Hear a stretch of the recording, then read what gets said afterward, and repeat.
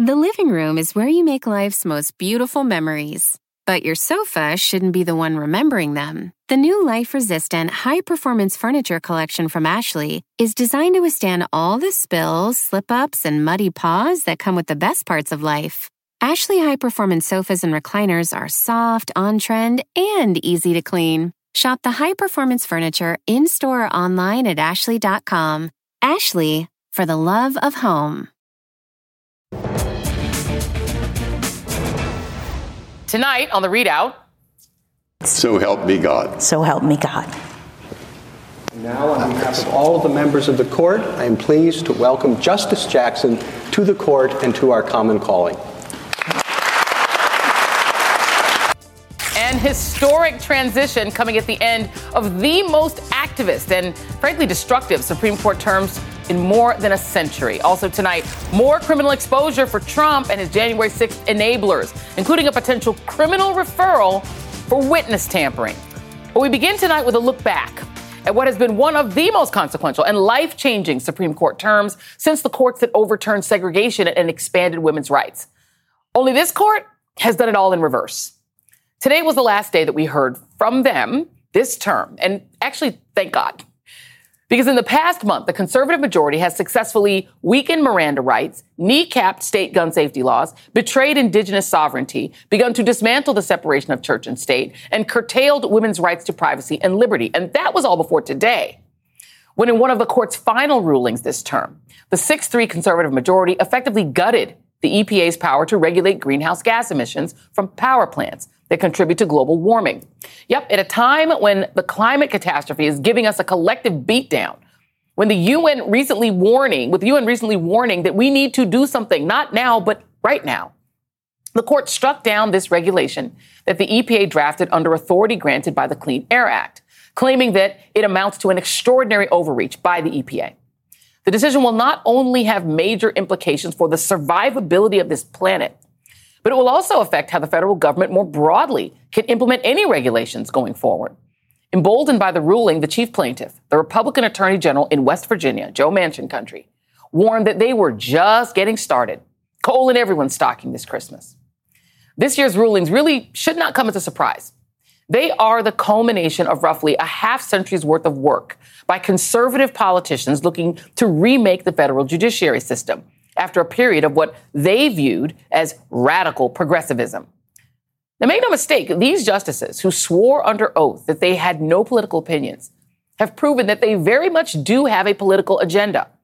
And it all began back in 1991 with the contentious confirmation hearing of Justice Clarence Thomas after surviving credible claims of sexual harassment and a bruising confirmation hearing. Justice Thomas made clear that he had an agenda and was ready for retribution. Back in 1993, the New York Times reported that Justice Thomas told 2 law clerks that he wanted to remain on the court until 2034. When they asked why, he reportedly said, "The liberals made my life miserable for 43 years, and I'm going to make their lives miserable for 43 years.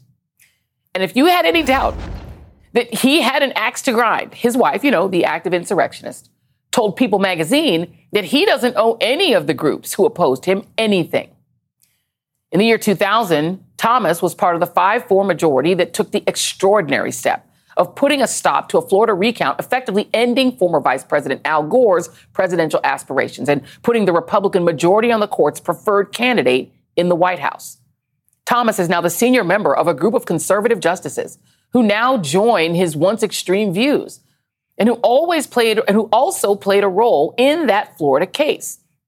Justice Brett Kavanaugh and Amy Coney Barrett and Chief Justice John Roberts were all part of a team that was working for the Republicans during the recount battles in Florida, which culminated in the historic Supreme Court decision that the court majority was so embarrassed about. They wrote down that it should never be used as a precedent. Well, the embarrassment is gone. This summer, the conservative majority delivered yet another set of victories for the Republican Party and its ruling evangelical wing. During his confirmation hearing, Chief Justice Roberts famously said that his job was to call balls and strikes and not to pitch or bat.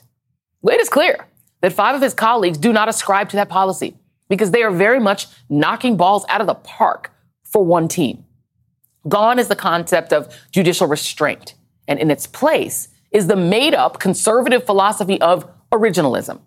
According to the Washington Post, taken together as a whole, the decisions mark, for now, the triumph of originalism, a radically conservative judicial philosophy that maintains that the only legitimate way to decide constitutional disputes is to ask how they would have been resolved when the Constitution was drafted. You know, at a time when no one except land-owning white males had any rights at all, and when women weren't even mentioned in the Constitution. Now, unfortunately, you should probably brace yourselves for more, because they are not done. This morning, the court agreed to hear a case on whether state legislatures should be immune from judicial oversight in state court when it comes to setting election rules. Republicans in North Carolina want the court to grant state legislatures immutable authority to gerrymander electoral maps and to pass voter suppression laws or to make voting rules without their state Supreme Courts being able to intervene or weigh in. In other words, the right to do exactly what Donald Trump wanted swing states to do as part of his January 6th coup attempt, just in time for 2024. And no, do not expect Clarence, husband of insurrectionist Ginny, to recuse. Joining me now is Erin Carmone, senior correspondent for New York Magazine. And Erin, it is good to see you, my friend. It has been too long. I know you wrote the very excellent hit book, The Notorious RBG. So you've been paying attention to the court for a long time. This court's radicalism, I think, is striking some people as a shock. I'm not sure why, but did it shock you? Well, I mean, I think it's important to remember that Justice Ginsburg became the notorious RBG. She earned that nickname by dissenting from conservative opinions, including the gutting of the Voting Rights Act. And so this is a direction that the court has been moving in. As you very well laid out, there was an aberration in the court's history of protecting powerful people, of upholding slavery, of blocking women's rights in the second half of the 20th century. And that what has empowered this conservative legal movement. I think the difference that we're feeling now is the speed and the brazenness. So John Roberts, Chief Justice John Roberts, I think, has a kind of savvy PR approach to how he chooses to do this. He usually likes to do at least 2 cases before he guts a major precedent so that he can then say, look, we did this before. He'll take a half step. He did this with the Voting Rights Act. He's done it with many other cases. He'll occasionally show his independence from the Republican Party, particularly when the Trump administration got really sloppy on certain issues. And that allowed people to still think that in decisions like Obergefell, with Anthony Kennedy joining the liberals, some abortion rights opinions that weren't as bad as they could have been. For a while, there was sort of a treading water. But I think you're right to place it at Bush v. Gore. Clarence Thomas, when he joined the Supreme Court, he was the minority ideologically.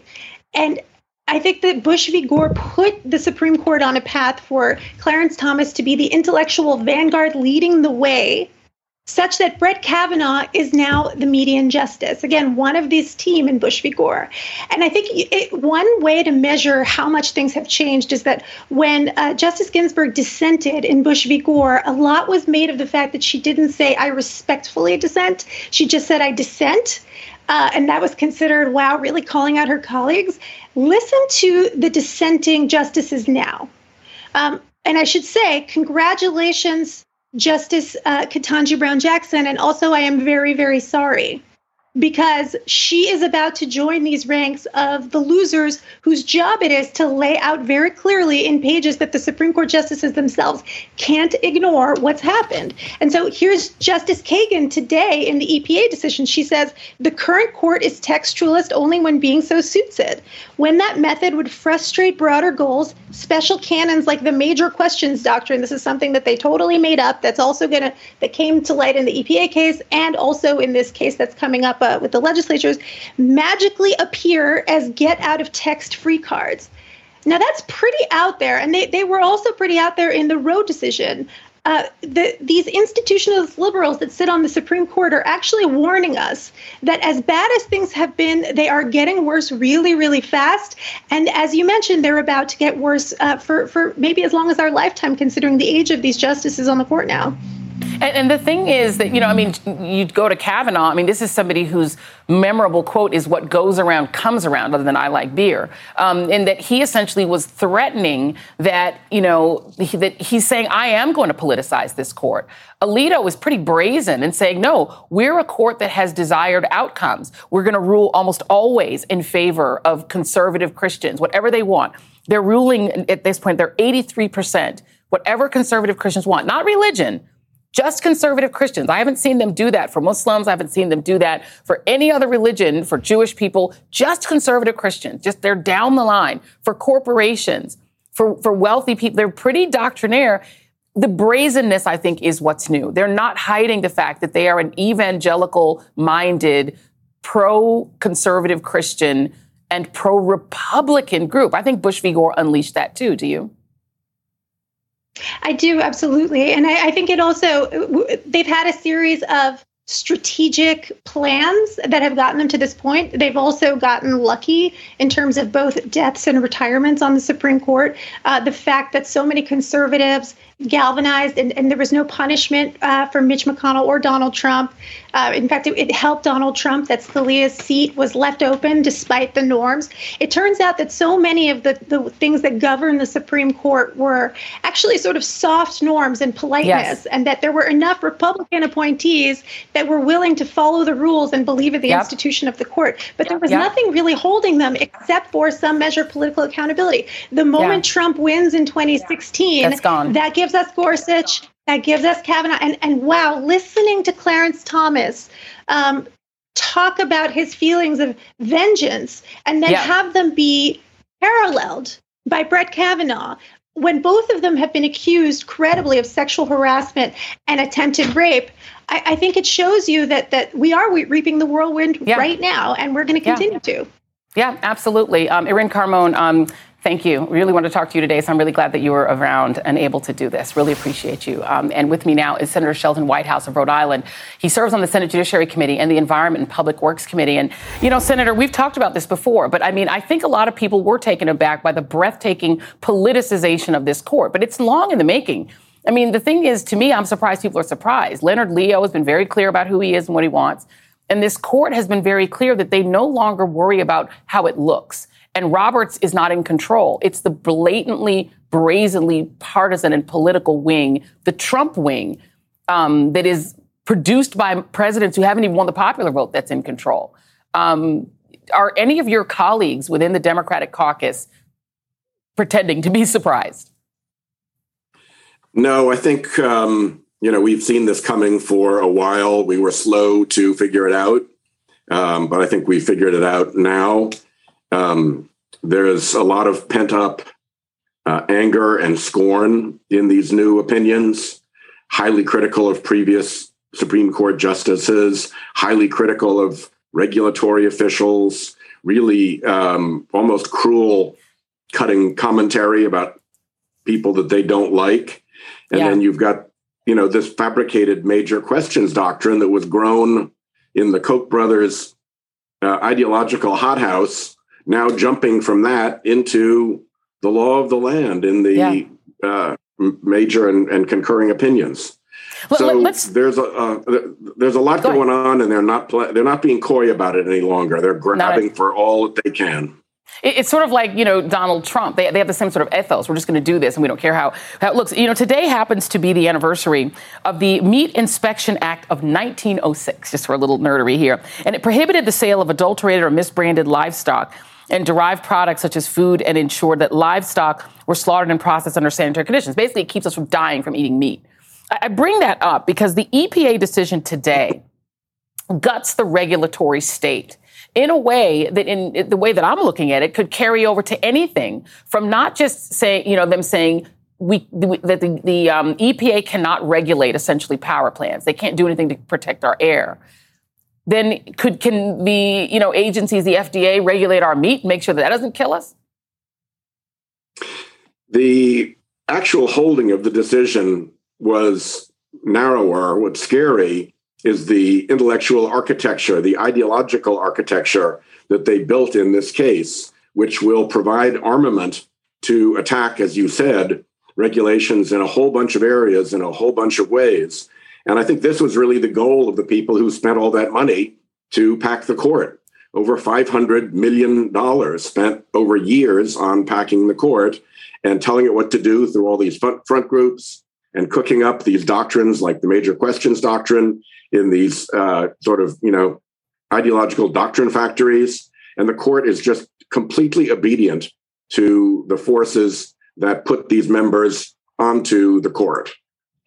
The thing is that in the EPA ruling, they essentially said that the EPA does not have any authority to do these regulations unless Congress specifically passes. They'd have to, for each and every way that they want to regulate clean air, have to pass a law for it. Well, they do that knowing that nothing can pass, that the House can pass 1,000 bills, the Senate can't pass any. So they know it'll never happen. So is it not the same as essentially saying this ruling mandates deregulation? Because they know that the Senate, where you work, sir, is completely broken. The court created a massive political traffic jam in Congress with A, the Citizens United decision allowing unlimited money into politics, and B, not enforcing the transparency requirement of Citizens United. So there's billions and billions of dollars in dark money floating around, and that controls Congress. So they've said to the administrative regulatory folks, you can't do this any longer. It has to be done by Congress. And their earlier decision made it virtually impossible for Congress to do it. And the idea that they don't know what they're doing when they're doing this is, I think, preposterous. They're serving a special interest overlord that we've done a very weak job as Democrats of calling out over the years. I agree with that, sadly. Last question, and we are out of time. President Biden has indicated that now he does favor relaxing the filibuster or adjusting it to ensure women's rights. But you don't have 50 votes for that, right? Manchin and Sinema ain't going to allow that, are they? Nope. We do not have 50 votes for that. Yeah, there we go. You need, as you've said before, you need 2 to 4 more senators. Y'all are going to need 54 senators to do what needs to be done. Yeah, Senator Sheldon Whitehouse, always appreciate you. Thank you. Coming up next on the ReidOut, it seems that banning abortion in their own states is not enough and not cruel enough for some Republicans. Now, they want to punish you if you help someone cross state lines to get care. Welcome to Gilead, under his eye. The ReidOut continues after this.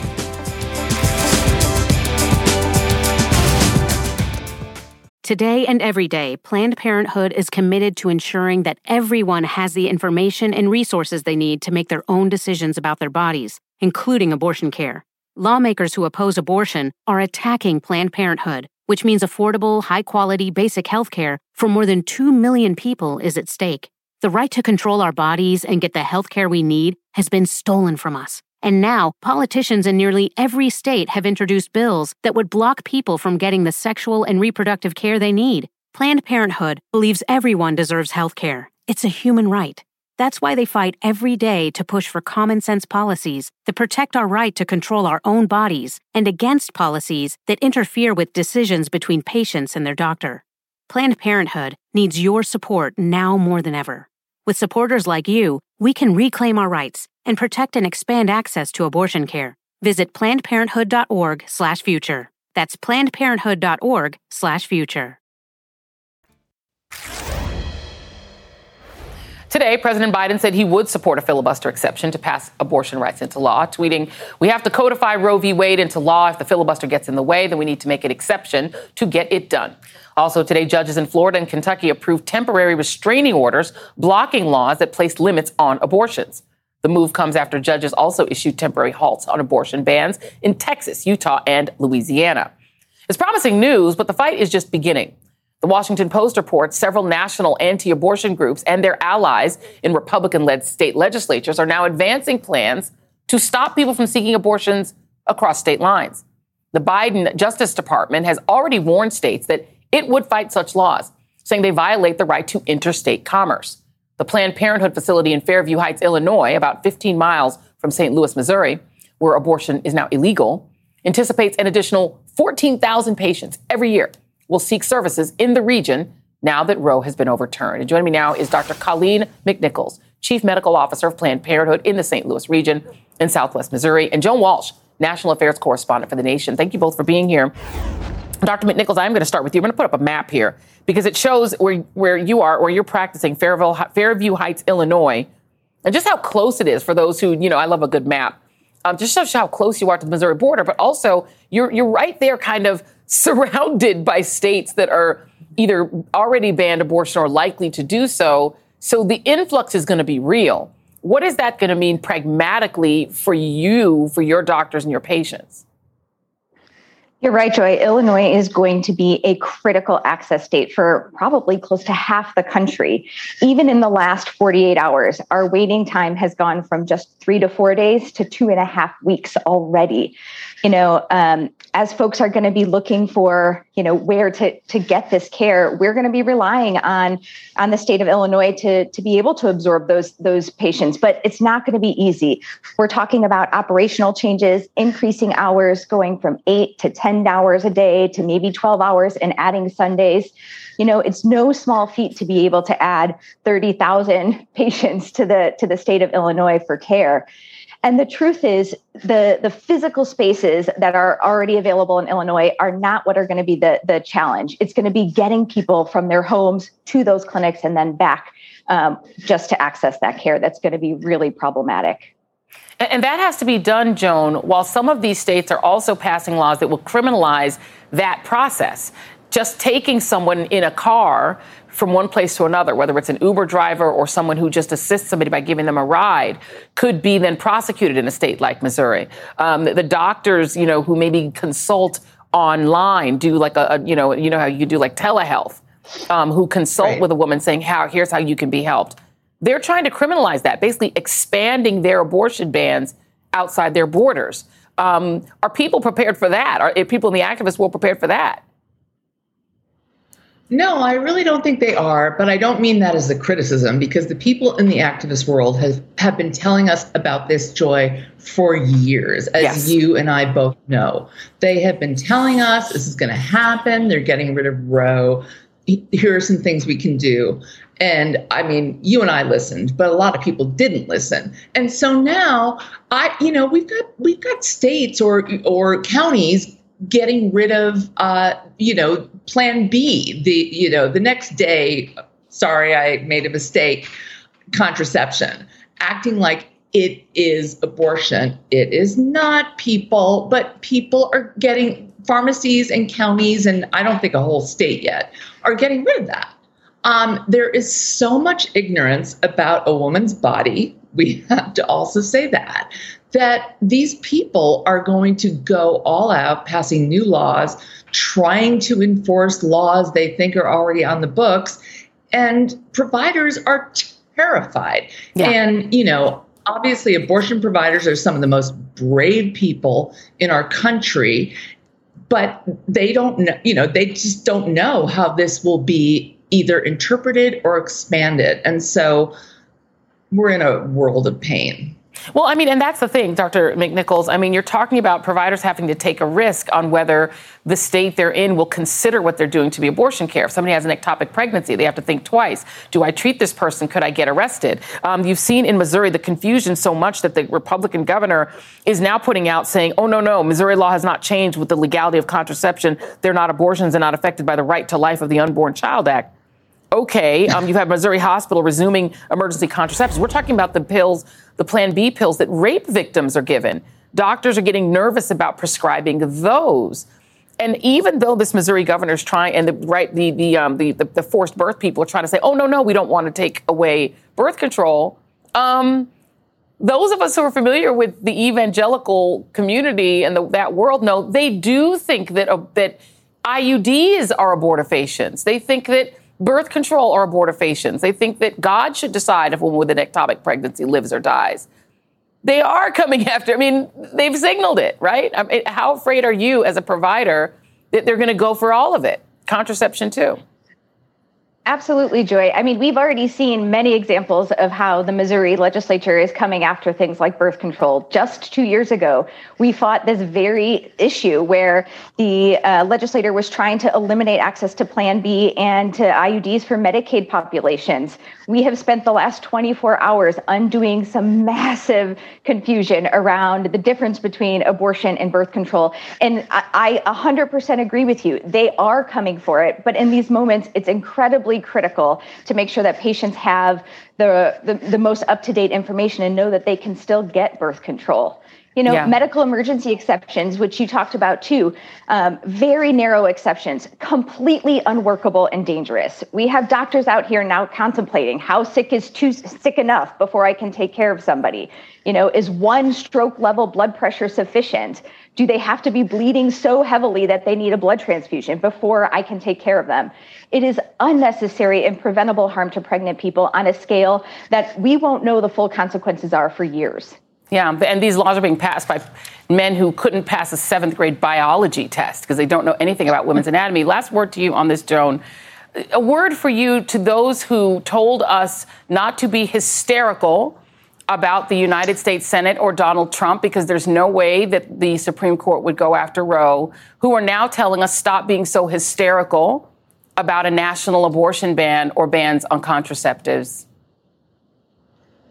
Oh, I'm going to be hysterical, and I hope we all will. I'm going to be absolutely hysterical because they will do whatever they can.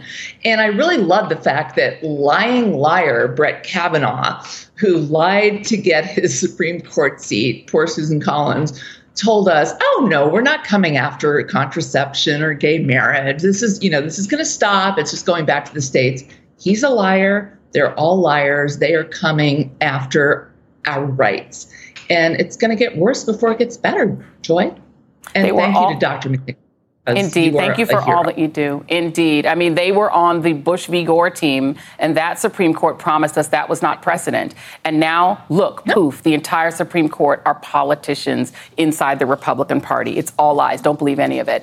Dr. Conley McNichols, I join Joan Walsh's thanks to you for all you do. And Joan Walsh, my friend, thank you. Up next, the latest on the January 6th investigation, including Select Committee member Liz Cheney urging Republicans to ditch Donald Trump, calling him a domestic threat to the Constitution.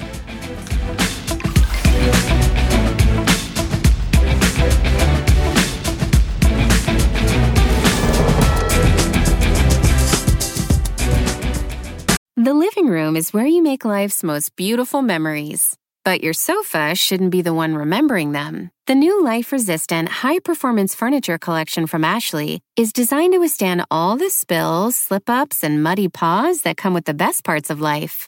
Ashley high-performance sofas and recliners are soft, on-trend, and easy to clean. Shop the high-performance furniture in-store or online at ashley.com. Ashley, for the love of home. The Angie's List you know and trust is now Angie, and we're so much more than just a list. We still connect you with top local pros and show you ratings and reviews, but now we also let you compare upfront prices on hundreds of projects and book a service instantly. We can even handle the rest of your project from start to finish. So remember, Angie's List is now Angie, and we're here to get your job done right. Get started at Angie.com. That's ANGI, or download the app today.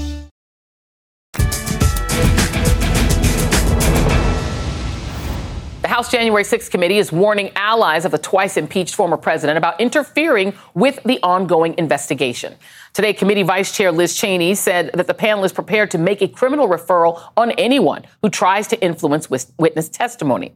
That warning follows a speech last night where Cheney excoriated the former president and her fellow Republicans. At this moment, we are confronting a domestic threat that we have never faced before. And that is a former president who is attempting to unravel the foundations of our constitutional republic. We have to choose, because Republicans cannot both be loyal to Donald Trump and loyal to the Constitution. Just hours earlier, the committee issued a subpoena to former White House counsel Pat Cipollone. And according to Chairman Benny Thompson, the committee has obtained evidence about which Cipollone was, quote, uniquely positioned to testify. In a joint statement with Cheney, Thompson referenced evidence that Mr. Cipollone reportedly raised legal and other concerns about President Trump's activities on January 6th and in the days that preceded, adding the committee needs to hear from him on the record, as other former White House counsels have done in other congressional investigations. Join me now, Charles Shulman Jr., a civil rights attorney and former prosecutor. And Charles, let's go through this one by one. So Pat Cipollone, he's now subpoenaed.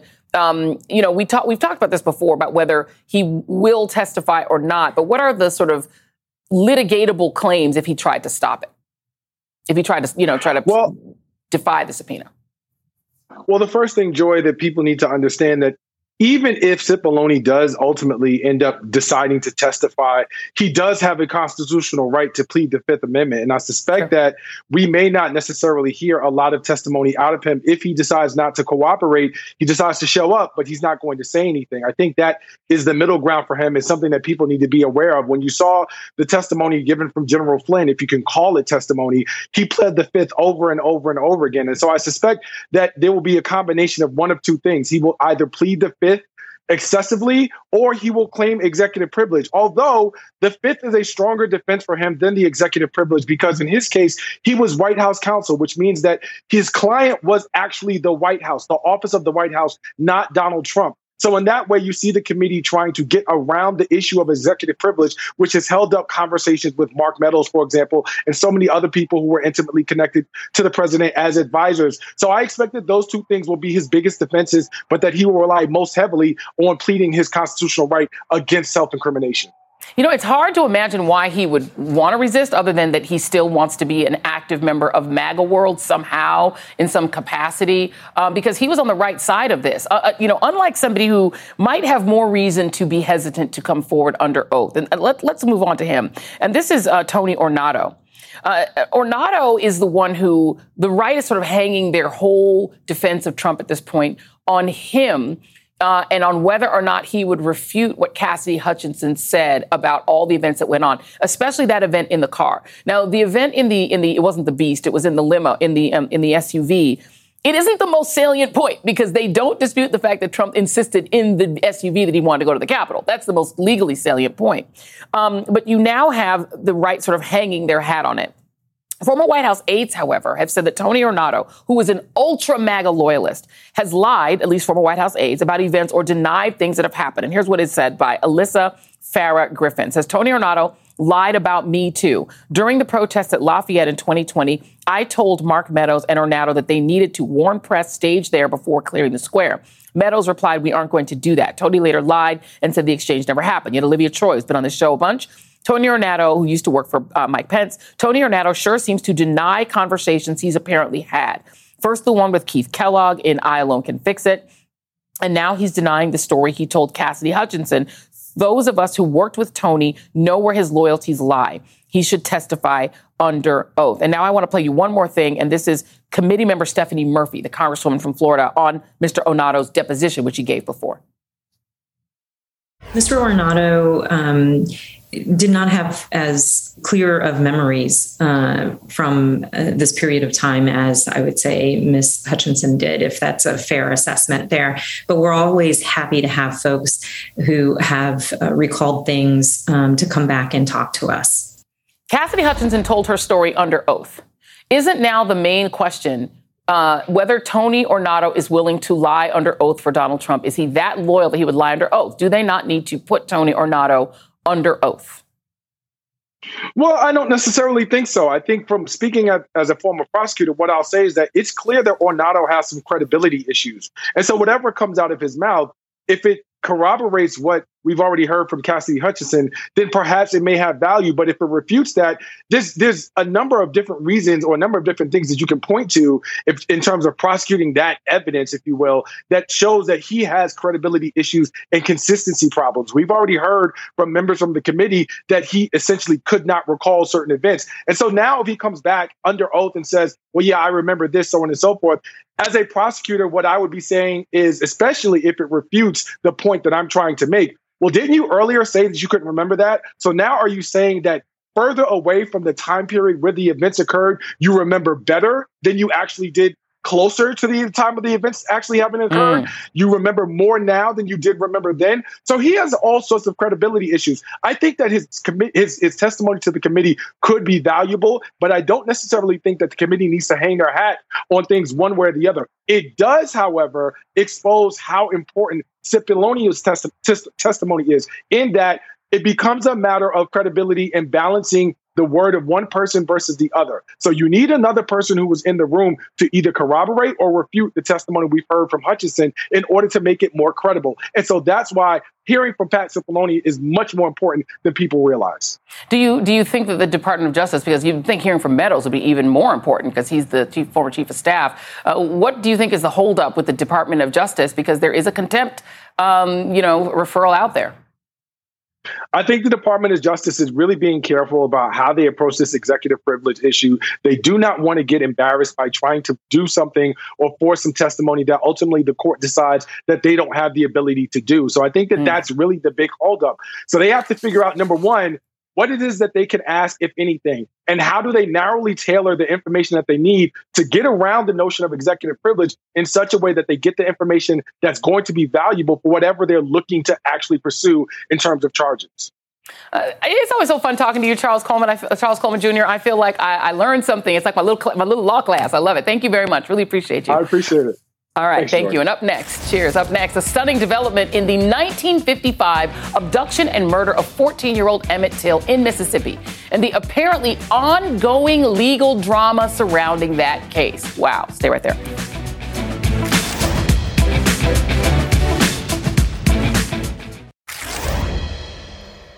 It has been nearly 67 years since Emmett Till was abducted, tortured, and lynched in Mississippi after the 14-year-old black boy from Chicago who was visiting family in Mississippi was accused of making advances at a white woman.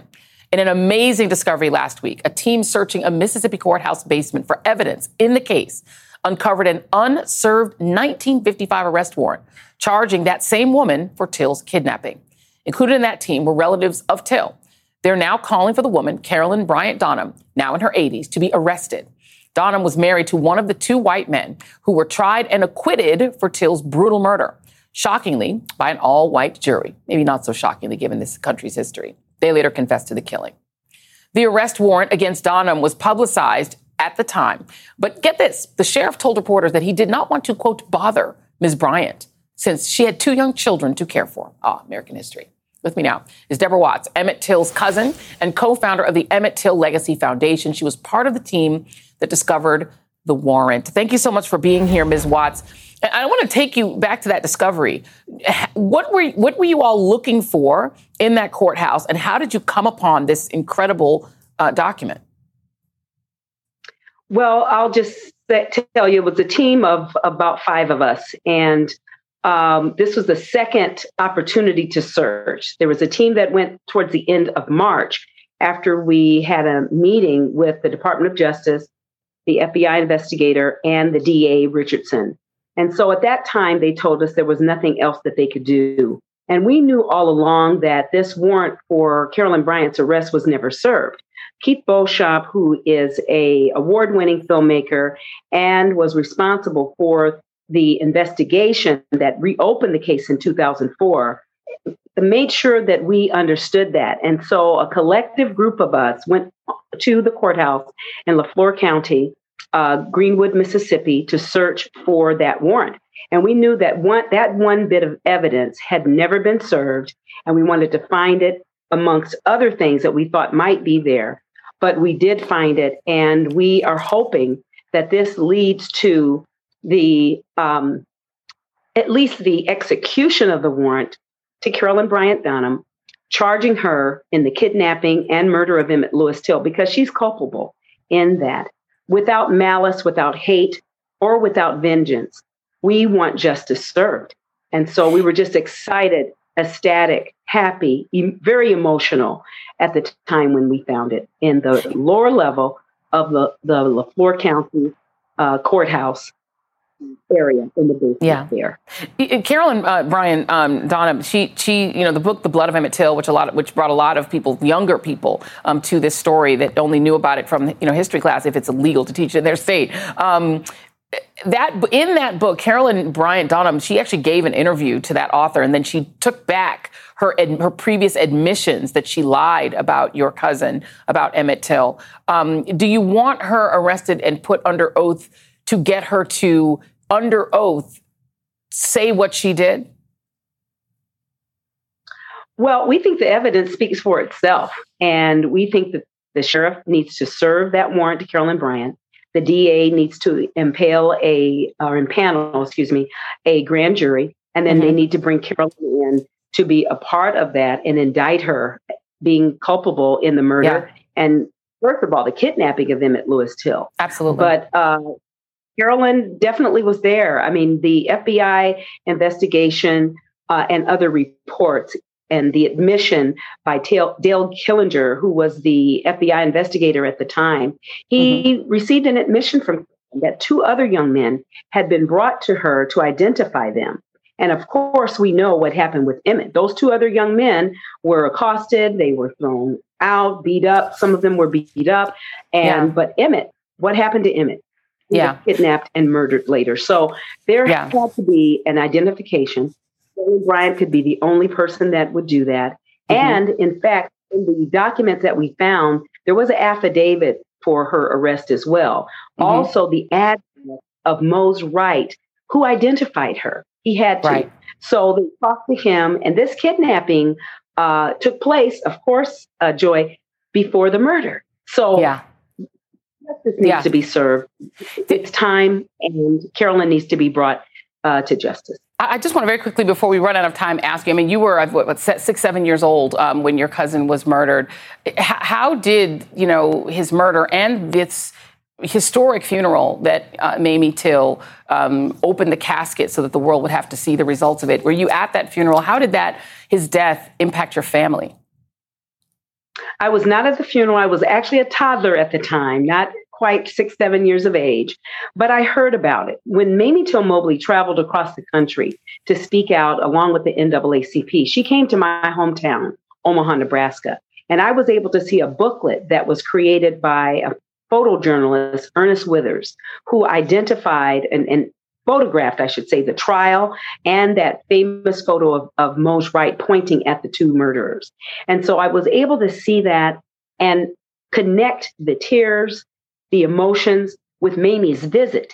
And see, even as a toddler, I was able to become emotional about it. But later in years, Mamie Till Mobley is my shero.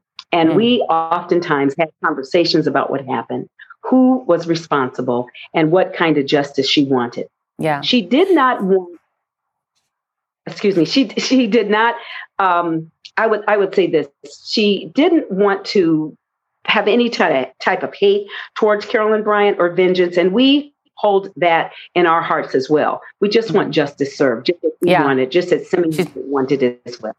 Indeed. Deborah Watts, it's such an honor to talk to you. Thank you so much, and the best to your family. And we wish you very much luck in pursuing this case. Thank you, Deborah Watts. Thank you. And up next, my thoughts on this historic day as Ketanji Brown Jackson is sworn in as Justice Ketanji Brown Jackson on our deeply troubled Supreme Court.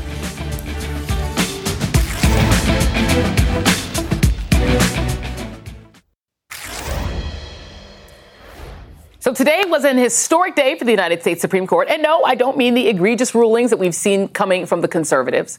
For the first time in the court's 233-year history, a black woman sits on the bench as an associate justice.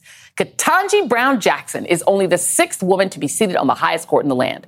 She replaces Justice Stephen Breyer, who stepped down this morning, then helped swear in his former clerk. I, Ketanji Brown Jackson, do solemnly swear that I will faithfully and impartially discharge and perform all the duties incumbent upon me as an Associate Justice of the Supreme Court of the United States. On behalf of all of the members of the court, I am pleased to welcome Justice Jackson to the court and to our common calling.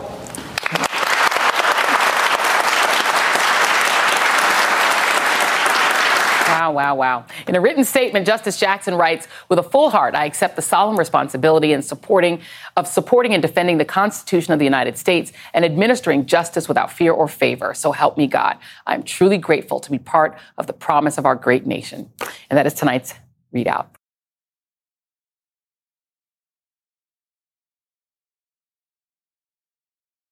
The living room is where you make life's most beautiful memories. but your sofa shouldn't be the one remembering them. The new life-resistant, high-performance furniture collection from Ashley is designed to withstand all the spills, slip-ups, and muddy paws that come with the best parts of life. Ashley high-performance sofas and recliners are soft, on-trend, and easy to clean. Shop the high-performance furniture in-store or online at ashley.com. Ashley, for the love of home.